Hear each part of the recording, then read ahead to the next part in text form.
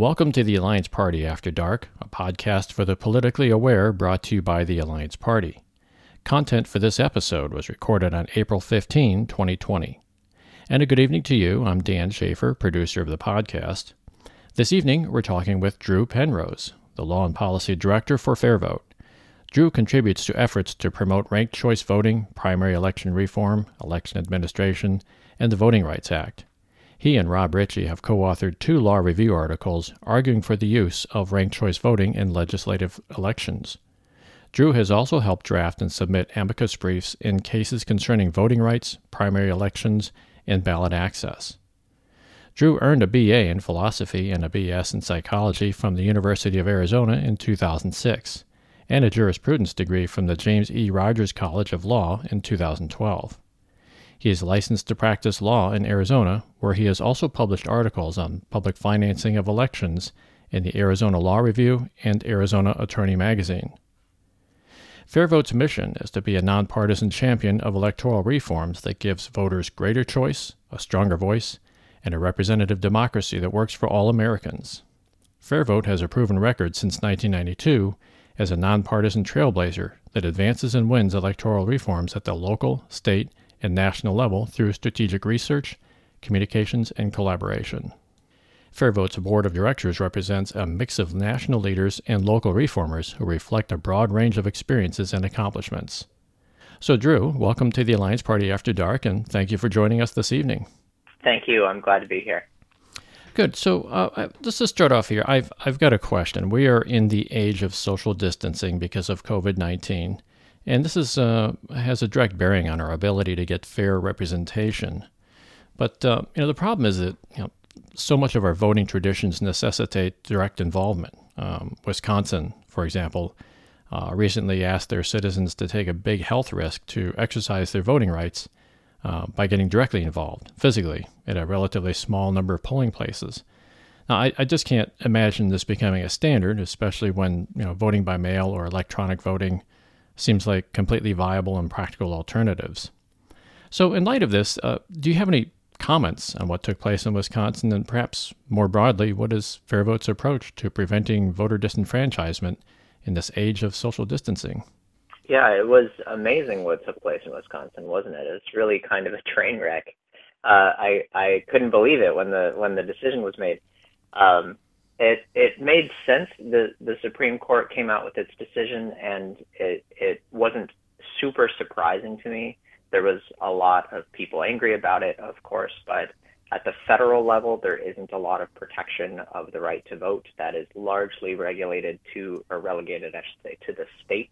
Mm-hmm. And so when states do stuff like that, there's not much that the U.S. Constitution can really say about it, not much that the courts can therefore say about it. So it wasn't totally surprising to me that the courts bowed out, notwithstanding the fact that there were 4 justices willing to step up and do something about it. But it was a 5-4 decision, wasn't it?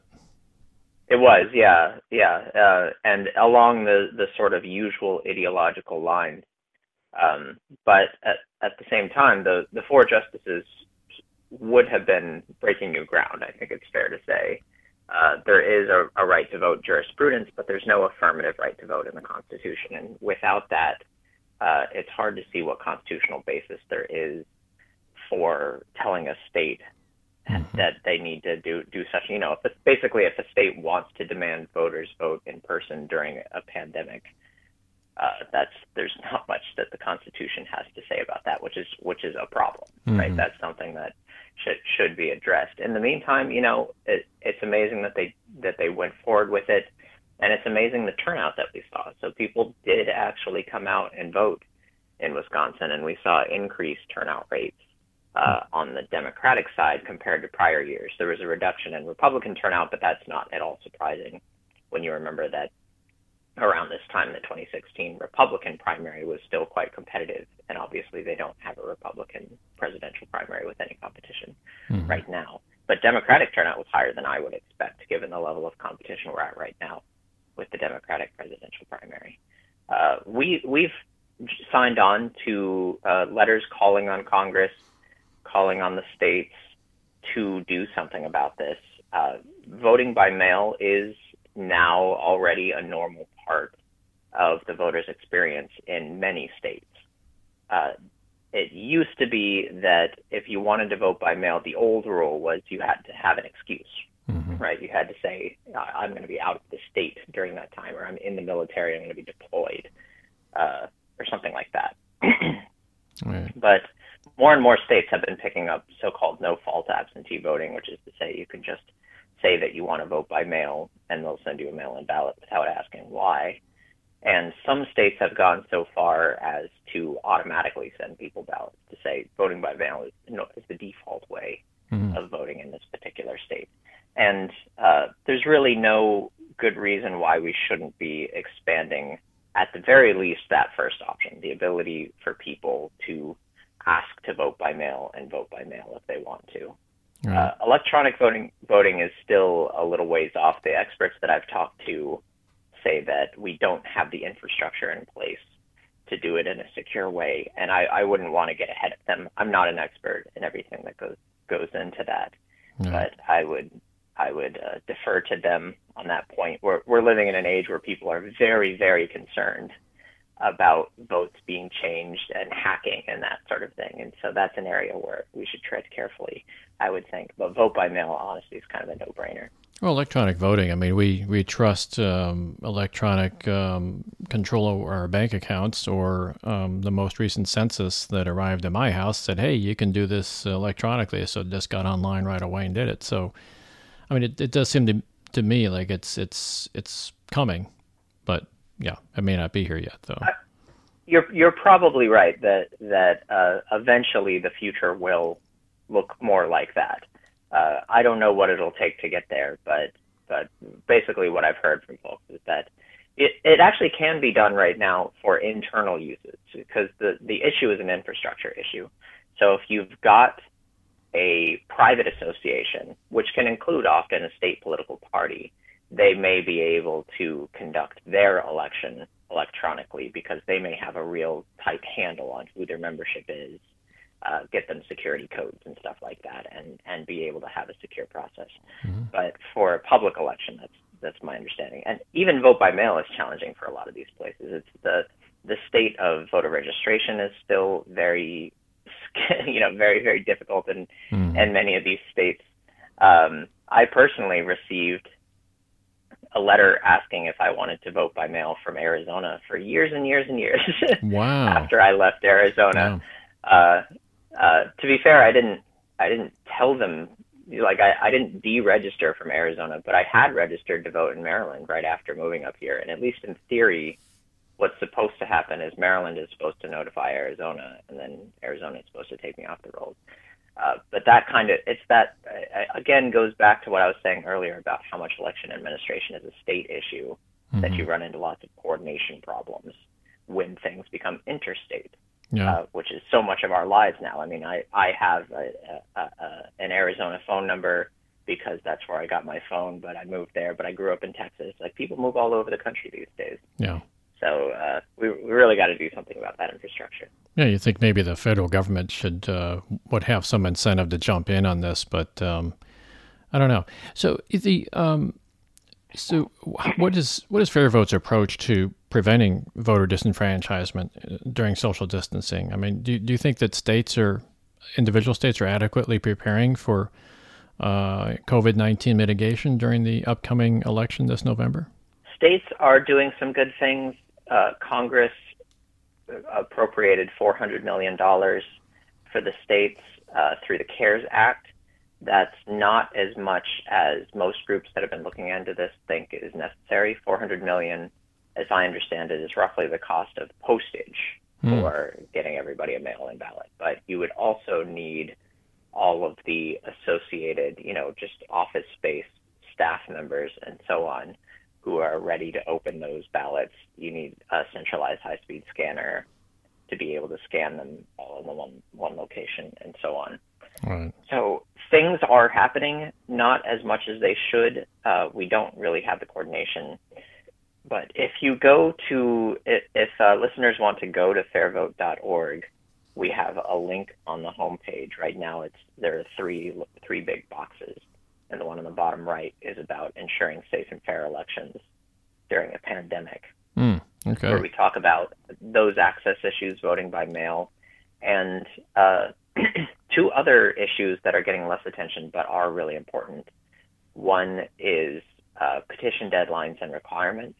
Mm-hmm. So there's been some action around this, but candidates often have to gather petitions in order to get onto the ballot. Mm-hmm. Political parties have to gather petitions in order to get ballot access, and ballot initiatives have to collect signatures in order to get onto the ballot. A bunch of them had to just cancel their entire effort. Yeah. And it's not just sad for the campaigns. Like that is an issue for voters, because those ballot access issues are what decide the scope of our choices when we go in to vote. And so it's really important for all voters that ballot measure campaigns, political parties, and candidates have the opportunity to get their names on the ballot. And there has been some action around this. So some states have passed legislation extending deadlines or reducing signature requirements. There are also a few lawsuits working their way through the courts. Oh, I need to tune into that because, among other things, I'm a full-time software developer, a podcaster, but I'm also the Missouri State Chair for the Alliance Party, and I have the task of helping to gather petition signatures, and I'm right in the middle of that right now. I've actually asked my local legislators, my representative and senator, wrote them letters. Got one fairly, I don't know, it's a really bad letter back from one of them. I was kind of surprised how aggressive he was in responding to my letter. But and I also wrote the governor. I wrote the Missouri ACLU. And speaking of people, that are pulling issues away from ballot issues, there's this group called Missourians for a New Approach. They have to collect 120,000 signatures. They got 50,000 signatures into this, and they have to collect it by May 3rd. They're trying to put legalizing adult use marijuana on the ballot. They have to get 120,000 signatures. They got 50,000 signatures into it, and they called it off because of the COVID-19. And they only have till like May 3rd to get this all done. So, this is a tragedy. This is a tragedy for democracy, I think.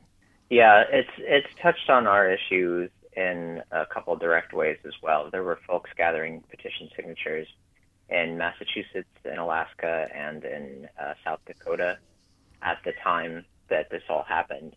And I honestly am not sure what the status is of that. They may be finding ways to get it done, but it's difficult. The best source actually for tracking action around this issue is Richard Winger's page, Ballot Access News, which is just ballot-access.org, which is a news source basically all about political parties outside of the Democrats and Republicans, I guess would be a fair way to put it. So independents, third parties, that sort of thing. He covers news that's relevant to basically multi-party democracy. Okay, he's done a really good job of tracking it. What's that website again? Ballotaccess.org?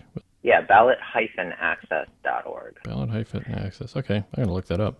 Yeah, Ballot Access News. It's actually, I largely thank Richard Winger and Ballot Access News for the fact that I wound up at FairVote and got into this work for a few reasons. When you mentioned in my bio when I was at law school, I wrote on campaign finance reform. It's because his reporting on the lawsuit over Arizona's public financing law, which when I started law school was just at the district court level, but I immediately got interested and started following it.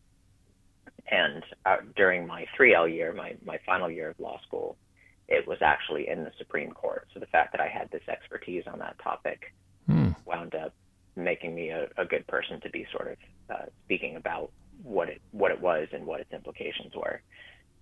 And so that was my foray into election law. I mean, I had already been a supporter of ranked choice voting. I'd actually tried to get it in my student government while I was at the University of Arizona. But the fact that it became part of my legal career was sort of through that, and that ultimately led to me working at FairVote after law school. Okay. Well, you just, in fact, I've been reading some of the blogs on FairVote, and I like those blogs because they're usually fairly short. You can read them in about a minute and a half or whatever, but they always have, or not always, but usually have some pretty good references on them that you can look up if you want to do a deep dive. Well, one of your most recent blog articles had to do with Alabama's military and overseas voters participating in primary runoff elections. And so it got me to thinking, it surprises me that any time there is a runoff election of any type, usually it's primary runoff elections, they got to get people back together again and go through the whole process again. It just amazes me that more people don't demand something like ranked choice voting so that you can do these instant runoffs, if for no other reason, just for the sheer convenience of it all. Yeah, I agree completely. In fact, I mentioned there are two other things on the issue of pandemics, aside from the access to voting, the vote by mail stuff. One is that petition signatures, and this is the third one. This is one that people need to be aware of, is that if places are trying to transition to voting by mail, it's going to be extremely difficult for them to conduct runoff elections. You conduct one election, and then if nobody has a majority, you're supposed to conduct another election, often not too long after that first one. Ideally, not too long after that first one, to be honest, because you will lose voters the longer you put, the more time you put between rounds of voting. There are 5 states, Alabama is one of them, that have solved this by giving military and overseas voters, the hardest ones to kind of send a ballot to and get another one back, a ranked ballot during the first election. So they get their ballot, their primary ballot, they bubble in one candidate, and then they also fill out a ranked ballot. Okay. And then if there's no majority in that primary election, that's when they'll get out the ranked ballots, and they'll automatically have basically a runoff vote from all of those military and overseas voters. They just count that ballot for whichever candidate in the runoff is ranked highest. They could extend that right to all voters, either make it an option for all voters to participate in it, or, if they gave everybody a ranked ballot and said, fill out this ranked ballot, then they wouldn't have to hold the runoff at all. And that would solve a lot of problems and save a lot of trouble in terms of having to conduct a second election.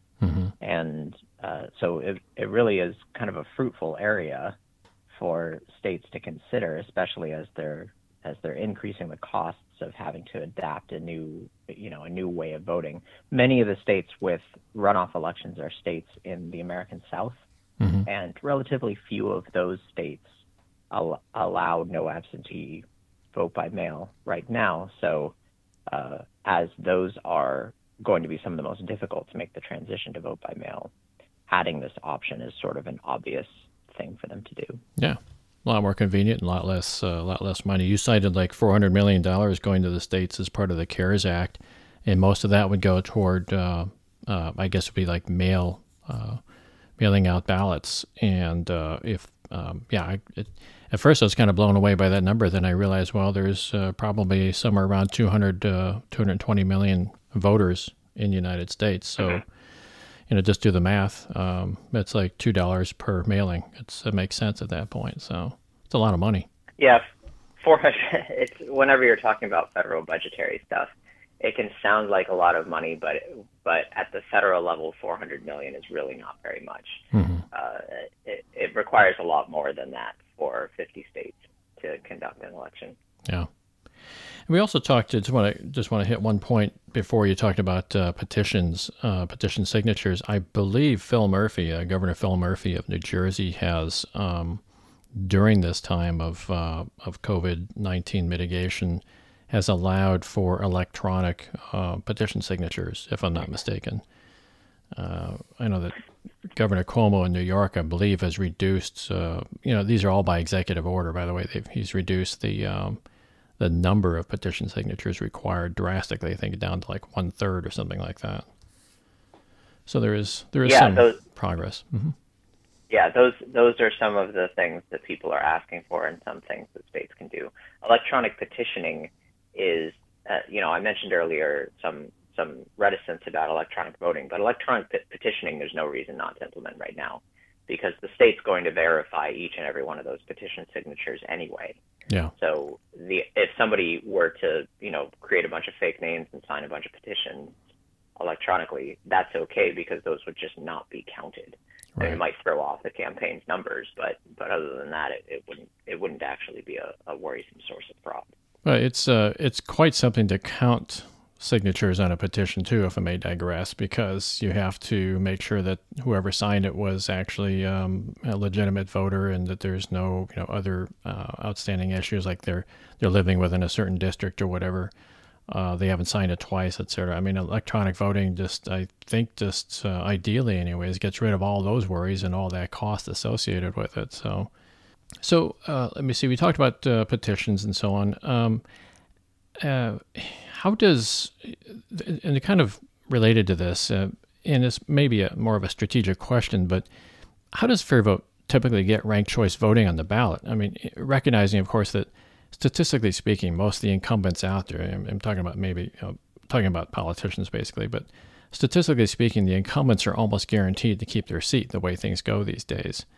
And according to Represent Us, they make this one of their talking points that the will of the people almost never influences the actual voting behavior of the representatives. So given all that, that's a huge boulder to push up a hill. So how does FairVote, I know it's a big question, but how does FairVote typically get ranked choice voting on the ballot? Yeah, so in election reform, there's often this issue that you're operating in a space where you're trying to change the rules, and the people who have the power to change the rules are the ones who are winning under them, right? So there's sort of this natural conflict. Ranked choice voting is actually pretty special in that, unlike a lot of the other areas of election reform, it can be a win-win. So it can be something that people in office actually really appreciate and are likely to be in favor of. It doesn't necessarily threaten them so much as it allows their elections to be conducted in a way that's faster and smarter and actually makes things better for them in terms of campaigning and that sort of thing. So an example of this is that people who are elected major party people may be concerned if there's growing interest in a third party or if more people are voting for independents, that will throw chaos into their election because a third party candidate may enter the field and attract some voters who otherwise would be inclined to vote for them and lead to some other candidate, some random weirdo kind of candidate basically winning with a plurality of the vote. And ranked choice voting allows them to avoid that. The third party and independent candidates also like ranked choice voting because it means that they can run and be on a level playing field without being accused of being a spoiler. So if people are going to engage with them, they'll engage with them on their ideas, not on the question of whether they should be in the race at all. So basically, ranked choice voting allows you to have a kind of win-win scenario.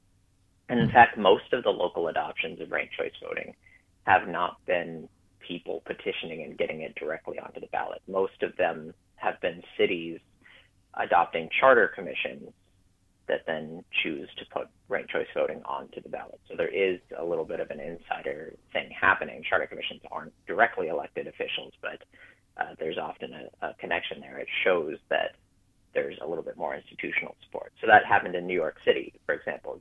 Just last year, New York City voted overwhelmingly to adopt ranked choice voting for their city's primary elections, which are the most significant elections in New York City because it's an overwhelmingly Democratic jurisdiction. And that came out of a recommendation from a charter commission. So there you had a group of people considering options for the city's elections, a lot of different options. We participated in testimony and ultimately got it there. But this is something that can pass legislatively. It is true that some of the biggest adoptions have been through ballot initiatives, most notably the fact that Maine uses ranked choice voting for all of their federal and state primary elections and for federal general elections. That was done through ballot initiative, and it probably had to be done through ballot initiative there. And there are a few, I mentioned Massachusetts, South Dakota, Alaska, efforts going on for ranked choice voting in those places. Okay. That's interesting. So I guess, I'm not a lawyer, so I have to ask kind of a dumb question here, but if you're going to get something like ranked choice voting into the state law, speaking at the state level, you could go through a ballot initiative, which would require petitions and so on, or you could appeal directly to, I guess what you're saying, appeal directly to the legislator or to legislators. and have them sponsor bills to do it that way as well. And it sounds like what you're saying is that many of them are incentivized to do it anyways. Yeah, it's something that actually works to do through the legislature. So, activists are going to do things their own way in their own states. And in fact, you started this by asking, how does FairVote get ranked choice voting on the ballot? We don't really. It's activists that are local that ultimately do it. We do want to foster that, so we'll provide all sorts of resources to them in order to get them involved. But we actually, when it comes to our direct advocacy, are pretty focused on federal level reform. When you see state and local efforts happening, that's being led by state and local groups. Okay. So, but when they form, they'll adopt all sorts of strategies. But for any of them, I think I would recommend that they try to find a champion in their state legislature, on their city council, and often you can't. It's not as difficult as some of these other election reform issues can be. Oh, okay. That's interesting. Very surprising, delightfully surprising news to me. So that's good. So how about other types of election reforms?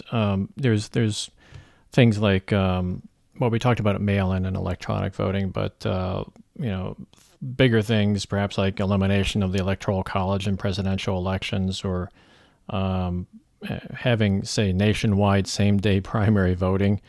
And we actually had Ralph Nader on the show a few months back earlier this year, and he was really pushing for, or very motivated for, automatic voter registration for people over 18, where no registration is needed. As soon as you turn 18, you get registered, and furthermore, making it a duty to vote, like jury duty. Australia apparently does this. So, any of those other initiatives that FairVote is behind at this point? We have strategically decided to focus on ranked choice voting. So in terms of our direct advocacy and where we put most of our capacity, that is going to be like 90% of our work. We have a history of being involved in some of those efforts. So automatic voter registration, in many ways, we were at the forefront of before it was a mainstream idea. Automatic voter registration has since been picked up by a number of states, but we were talking about it as early as like the 1990s, at a time when people were saying, we're far too starry-eyed. This couldn't possibly be done in the United States because we don't have the national ID card, all the sort of things that other countries have that enable them to do automatic voter registration. But we identified ways it could be done, and now it's actually done by a number of states. So that is something we have worked on. We don't work on currently. In terms of the Electoral College, we were the first organization to endorse the National Popular Vote Interstate Compact. So this is the idea that rather than using a constitutional amendment to abolish the Electoral College, you can get to a national popular vote while retaining the Electoral College. And the way that works is that the Constitution says that states can assign their electors however they want. It's been interpreted by the Supreme Court to say that there's essentially no limits on it. When it comes to choosing electors, the state legislature can adopt any method for choosing electors. What that means is that each state has always had the right to say, rather than using the votes within our state alone, we're going to look at who wins the most votes in all 50 states and the District of Columbia, and whichever candidate wins that national popular vote, they're going to get our electors. What the National Popular Vote Interstate Compact does is it has states agree to do that together, and it only goes into effect once enough states have adopted that law so that will guarantee the national popular vote winner a majority in the Electoral College. So states comprising a majority of electoral votes, once they have all passed that, then it will go into effect. A bunch of states have passed it. They're actually something like 70% of the way there in terms of it going into effect. How many? Now, that issue... Go ahead. No, I was just going to say, how many states need to pass it for this? It has to be all 50? Oh, no. A majority, a number of states such that they comprise a majority of the Electoral College. Okay. So realistically, it will be more than half of the states, but it doesn't actually need to be. So like California passed it. California has 55 electors. You compare that to many other states that only have 3. Yeah, Wyoming or whatever. Has 11, has 10. Yeah. So so that's something I expect we'll be hearing more about as it gets closer and closer to going into effect. We also, I mean, we don't do any direct advocacy on national popular vote at this point, but we serve as a kind of like intellectual, resource for them. So one way that that's gotten a lot of attention recently is our website where we track so-called faithless electors. This is important for the national popular vote movement because it's often a criticism of the system that it can't work because the electors might just vote for somebody else anyway. And so we track how that issue has been addressed under the current system, which is something that people are interested in. And in 2016, there were 11, I'm forgetting now, 10 or 11 electors that voted for somebody other than Donald Trump or Hillary Clinton. So electors are human beings. They go into the state capitol and they're given a ballot. And most of the time they vote for their designated political party nominee, but every now and then they don't. And it was 12. So there were 10 Democratic electors and 2 Republican electors that voted for someone other than their nominee. And that issue is actually in the Supreme Court because in Colorado, they require the electors to pledge to vote for to sign a pledge, basically saying, I promise that I'll vote for the designated political party nominee. And when one elector tried to vote for somebody else, they said that violates your pledge, so we're going to remove you as an elector and replace you with a backup elector. And he filed a lawsuit, and that is now going to go to the Supreme Court. And FairVote is, our page is cited, our website on faithless electors is cited multiple times by the parties and by the lower courts. So we're kind of the expert on that issue.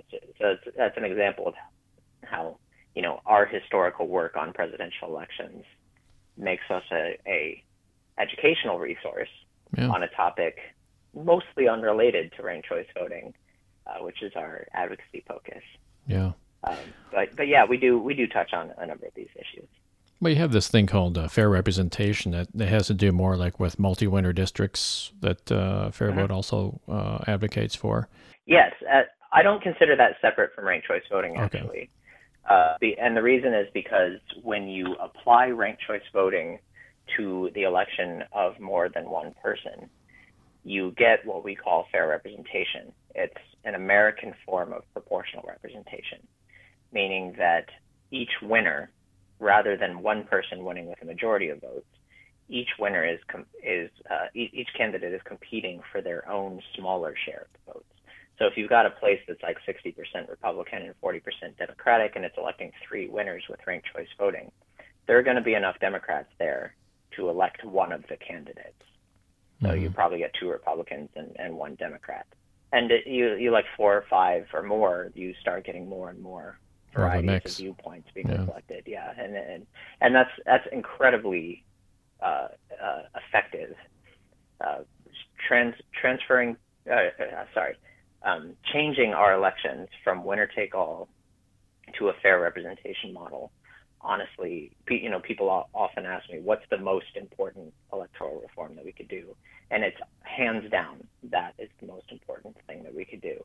It would literally solve most of the problems that we have with our politics in the United States. Yeah. And so that is actually our number one priority. Ranked choice voting is likely, there are lots of systems that accomplish that to lesser or greater degrees and in different ways. But ranked choice voting is the only one that's been used in the United States that's a fully proportional method. It allows voters to vote directly for candidates rather than voting for political parties. So there's all sorts of reasons to think that it is really the method best suited for the United States. Okay. And we're getting a track record with it, too, with, as you mentioned before, the state of Maine has adopted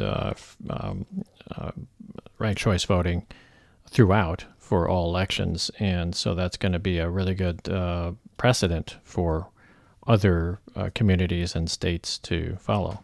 And That's all That's good. right. And there have been two cities that actually have gone to the multi-winner proportional form of ranked choice voting just in the last year, which is amazing because there had been none for like 40 years, and then two for their city councils in the last year, and both of them came out of lawsuits brought under the Voting Rights Act.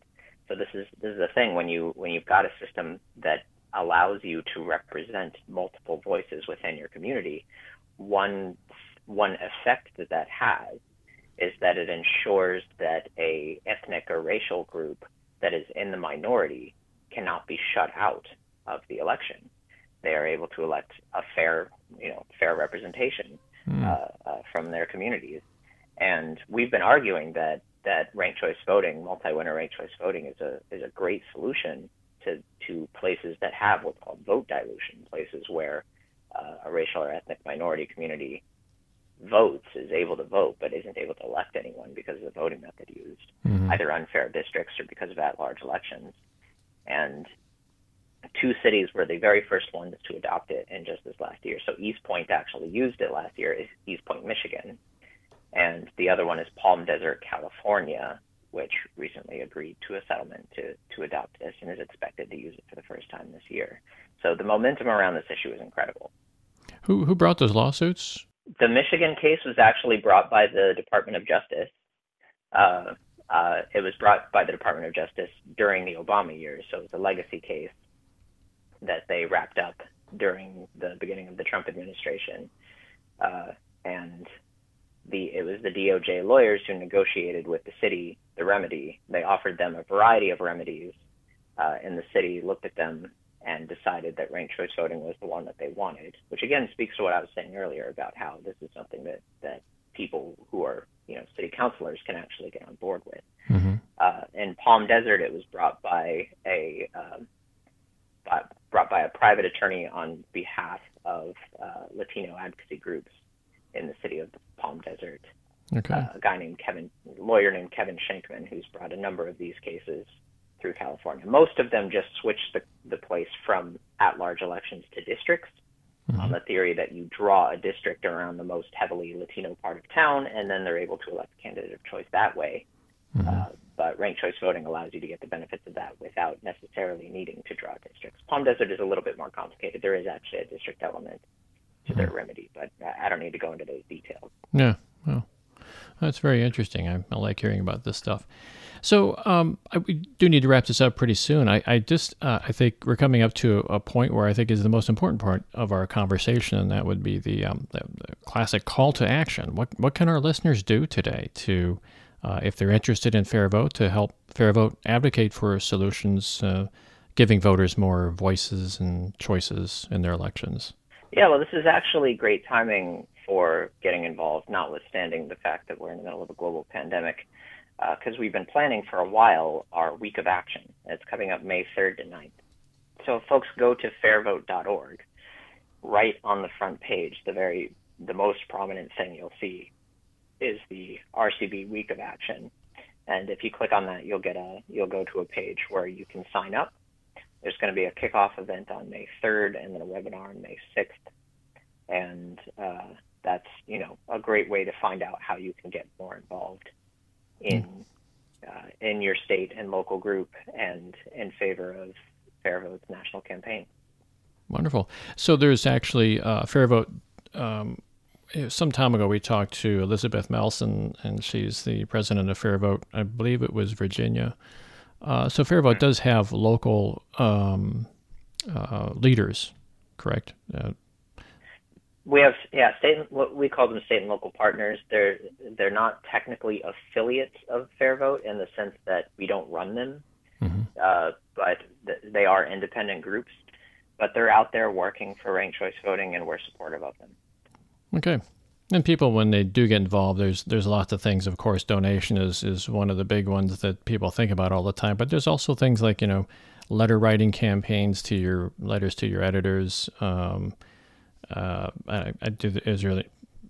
other types of activities do people have in local level? Yeah. So the week of action is divided into just those kinds of things. So Sunday is the kickoff event.